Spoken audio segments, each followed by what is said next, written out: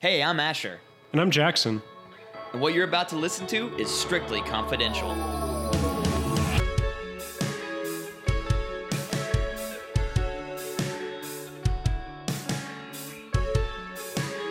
Sometimes we record in the early mornings, sometimes we record after a long day of work. I would assume that listeners in the show probably do the same. They probably listen around those times a day, and those are the times a day where we need to have a little refresher. I need something to get me going. I got this hot coffee in my hands, but that really only helps on the physiological side of things.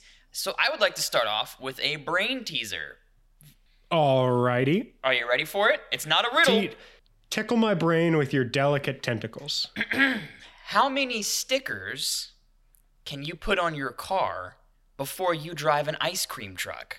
And this struck me because there is a ice cream truck that is around our neighborhood that is apparently showcasing that is the only prerequisite for running a mobile ice cream business, is having stickers on your vehicle.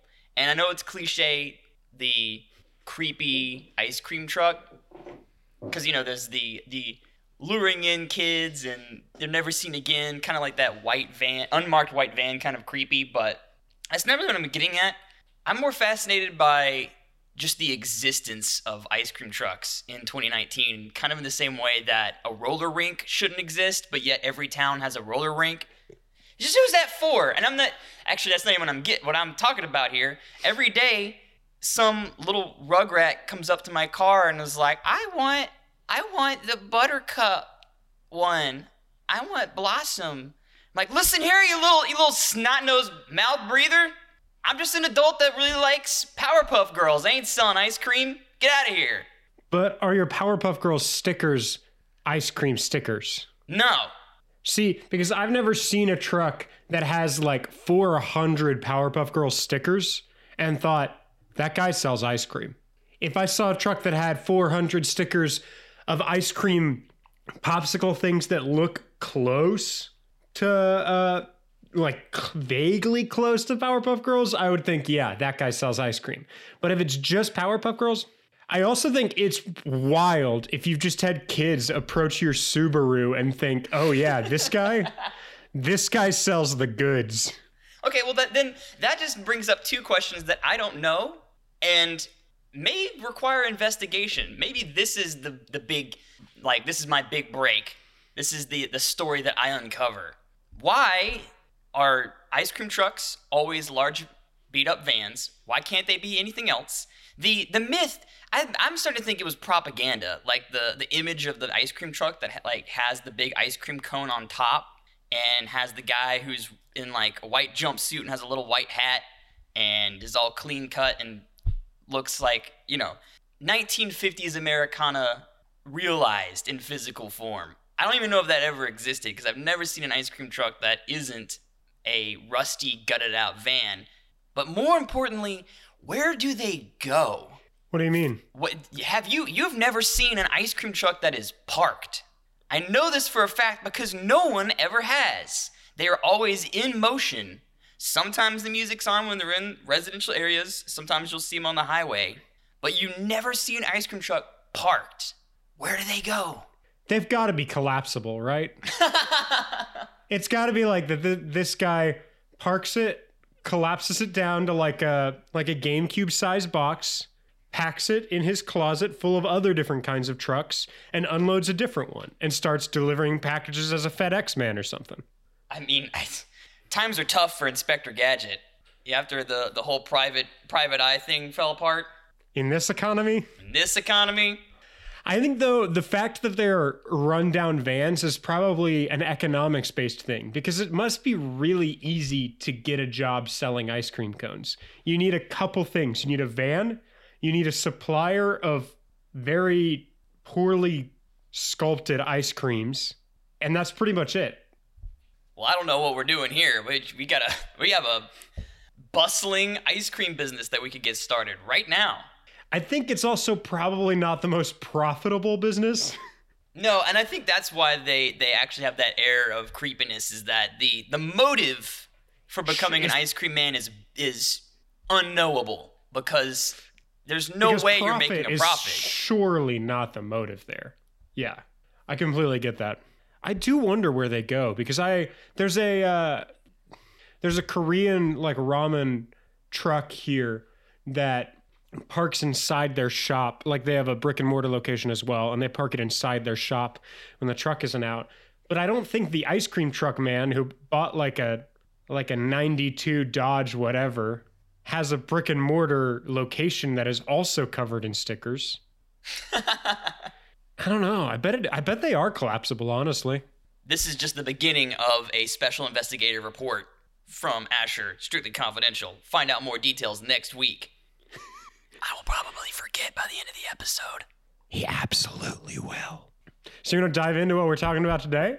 Yeah, all that ice cream conspiracy is for another time. What are we talking about right now? Today we're talking about some German folklore. I have no idea how to actually pronounce what we're talking about today, but I watched a YouTube video that said how to pronounce and then the name of this thing. I'm proud of you, man. That's a step in the right direction for us. But the YouTube video was like 4 minutes long and didn't get to the pronunciation until like 3.5 minutes in. Well, you got to get that, that's YouTube algorithm. I honestly have no idea what was in the 3.5 minutes before that. I just waited. I just like scrubbed the video to get to where I saw the word on the screen. It's just the word Wiener Schnitzel in Helvetica, and it's like, how do you say this? It's here it comes. Here it comes. It's kind of crazy how close it is to Wiener Schnitzel. It is. It's to the untrained ear, every German word sounds like Wiener Schnitzel. Yeah, that's probably true. Or like choking and vomiting. So this is the word here is the Wolpertinger. Okay, nice. And I think you probably, if you are German, say all W's as V's. I'm messaging you the word so you can see it, so you'll know what I'm talking about. But the Wolpertinger comes Okay, you can't do that again. You get one. Okay. Unbold this. Unbold this. Unbold this. I see in the show notes you have these words highlighted, and then underneath it says pronounce like a dingus for laughs. But I feel like that's really insensitive to our German listeners. The Wolpertinger comes from... He can't be stopped. German folklore and is claimed to inhabit the alpine forest of Bavaria in Germany. And it's officially my new favorite cryptid. Okay. That's steep competition, so... Let me describe what it looks like. It has the head of a rabbit. Okay. The body of a squirrel, the antlers of a deer, and the wings of a pheasant. And sometimes it also has the legs of a pheasant. Which is terrifying. But little bird legs? Little bird legs along with 2 little squirrel legs. Plus wings, plus antlers, plus rabbit head. I immediately, when I heard this word, maybe because we've already done an episode specifically on the Krampus, and I think of like European folklore creatures as frightening and demonic. So this jackrabbit woodland taxidermy gone wrong is a big surprise. I did not expect this. And this guy, he's relatively young in terms of folklore. He's only been around for a couple hundred years, but he's popular enough to where they've made stuffed versions of him, obviously, but German children will have him as stuffed toys, and then the taxidermists will create these to decorate for households. And they appear in RuneScape and World of Warcraft and an array of other different games too. But mostly they are a like Bavarian cultural tradition, essentially. Is it even a fantastical creature if it didn't appear in RuneScape? Also, I just figured out why these old chimeras are just common animals stuck together. Because you could just make that. You could just do that. You could present proof by just gluing a bunch of wings and antlers on a bunny. See, the thing is, one of the biggest ideas of where this story came from is the idea that German taxidermists were just like, how many animals can you mix together? Yeah. And created this guy. But the locals have actually, local Bavarians, I guess, have spun up a tale of romance between a hare and a deer, and them mating created the Wolpertinger. Story can vary and feature a fox and a deer, or a deer and a duck, or a fox and a duck. So it's hard to describe what it actually is, but it usually is the way I described it a minute ago. For our own safety, we need to make sure that all taxidermists have plenty of friends and are well entertained, because there's nothing more dangerous than a bored taxidermist. I think that's actually one of the most reckless. Like, I think you can be reckless as a taxidermist without being a danger. Because yes, it is terrifying for me to come into my home and my wife, who is now becoming a taxidermist, has created this monstrosity. But it's also just a stuffed thing at that point. There's probably some pretty easy ways we could pivot that to someplace dark, but I guess really it was only a threat to the advancement of zoology. I mean, remember this is probably a story that everyone is familiar with. When the platypus was first discovered, it was discredited as one of these. It was believed to just be a beaver with a duckbill shoved on it by a bored taxidermist. It was just a prank until they found out, oh, this is actually real. And the discovery of the platypus must have been fantastic for people who enjoy making these kind of creations, because it gave a lot of legitimacy to their fantastical beasts. That always makes me think about when mankind was discovering animals.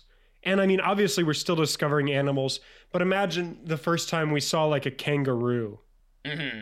And we were like, what is this thing? Somebody, like, this could have been something completely out of fiction. This thing jumps around and holds its children in a pocket. Yeah. Like, that kind of thing seems nonsensical if you break it down to its bare essentials. Sure. So back to the Wolpertinger. Images of the creature have been found in art dating back to the 17th century, but a lot of scholars believe that those images could actually be rabbits infected by a virus that causes bony tumors to grow on the rabbit's head and body. There's a name for this, and I'm going to try and pronounce it, but bear with me.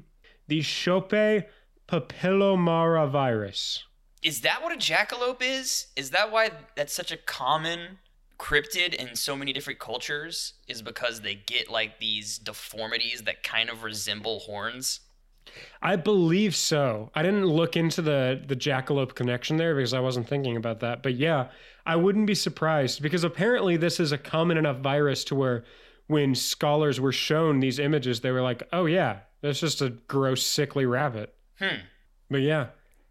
This artist's rendering of the Wolpertinger is much cuter than a poor, deformed woodland creature. So I'm not even going to bother looking up that virus. I imagine that an artist rendering is going to render this a little bit different than a diseased rabbit, though. Absolutely.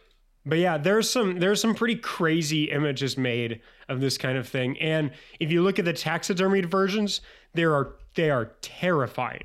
Like, disgusting stuff. Like, I would not recommend looking at them. Which I guess that's probably the real danger of being a disgusting taxidermist. Not that all taxidermists are disgusting. A disgusting one that veers from God's way. As long as we're just like indulging our bad habit of asking our listeners to Google images, the RuneScape version of this monster is awesome. I'm not even kidding. The whoever that designer is, bravo. Now I gotta look. Oh, dog, that is cool. That red thing? Yeah. Man, that is cool. RuneScape never looked that good when I played it. It would be looking like a Play-Doh surprise. The Play-Doh surprise would be a good name for a podcast too. The Wolpertinger has a lot of weird folklore along with it, and it's not amazing. It's not fun like the Mothman was. It's not crazy interesting. I mean, like, man, you're really selling me on this. No, I mean, it's not crazy interesting like the jumping jack guy. It's basically, it's all about how you can capture a Wolpertinger.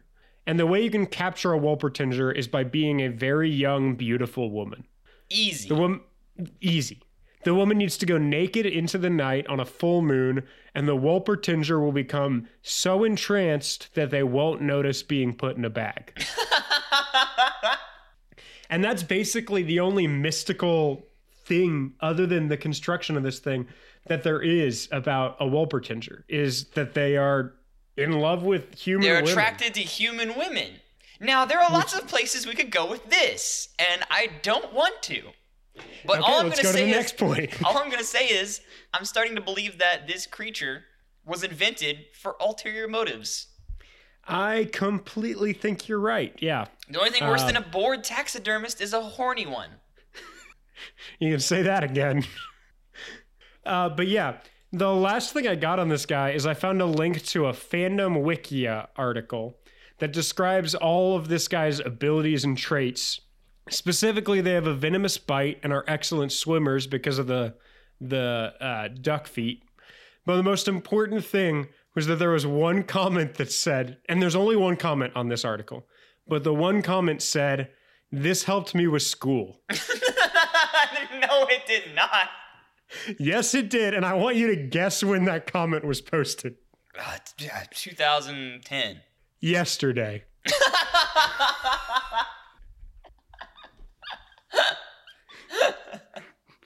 I saw that comment and thought, oh man, this is good. This is real good. He's alive and well. The lore of the Wuppertinger is alive and well. And so I hope that means one important thing. I hope that means that when this episode comes out on Monday, this student that is working on this project finds our show and is able to share it with his friends, because this is how he learned more about the Wuppertinger. But yeah, that's the Wuppertinger. I mean, that's pretty much it. He's kind of a wild thing to look at. I highly recommend everybody who's listening to search him, and I'll spell out his name because I think it's important that you know how to spell it. It's Wolpertinger. And the rules of this thing are so fast and loose that you can really, if you wanted to create art about this, it's open to interpretation. But it's definitely something people have created a lot of art about. People have really taken it and made it into something cool. I don't think you can really do much to make a jackalope cool, and I really thought that by the description that's all this would be. So I'm glad it ended up being a lot more. It's a cool animal. It's a cool creature. Yeah, definitely. Well, given that this creature has the head of a rabbit, I doubt that it really makes any noise. It probably doesn't have a call, but we can enjoy the sweet sounds of Threadbare off the album Burden of Proof, because that's our theme song. We can hear it at the end and at the beginning of every episode.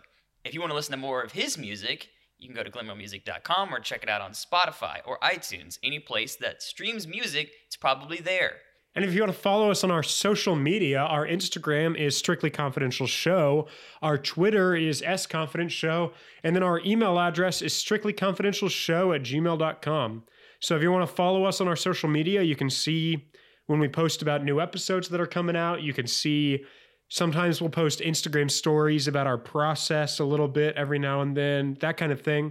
And then if you want to reach out with questions about what we're talking about, you want to send us a link about something you think we should talk about, all of that's at strictlyconfidentialshow@gmail.com. Listen, we're lonely. We're desperate. We'll take anything. And I love emails. If you want to be on the show with us, well, that would just be the best.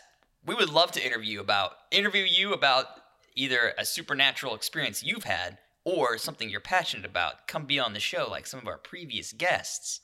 And if you enjoy this show, tell your best friend that they should listen to it too. Word of mouth is the kind of marketing that you wish you could buy, but is the most powerful. So that would be a huge help to the show. Thank you so much. And yeah, I think that's pretty much it. That's all that we do. Well, I've been Jackson. And I'm Asher. And this has been Strictly Confidential. And you, special person who this article helped with school, stay studying the supernatural because it's truly, truly such a good well to dive into. But nobody else.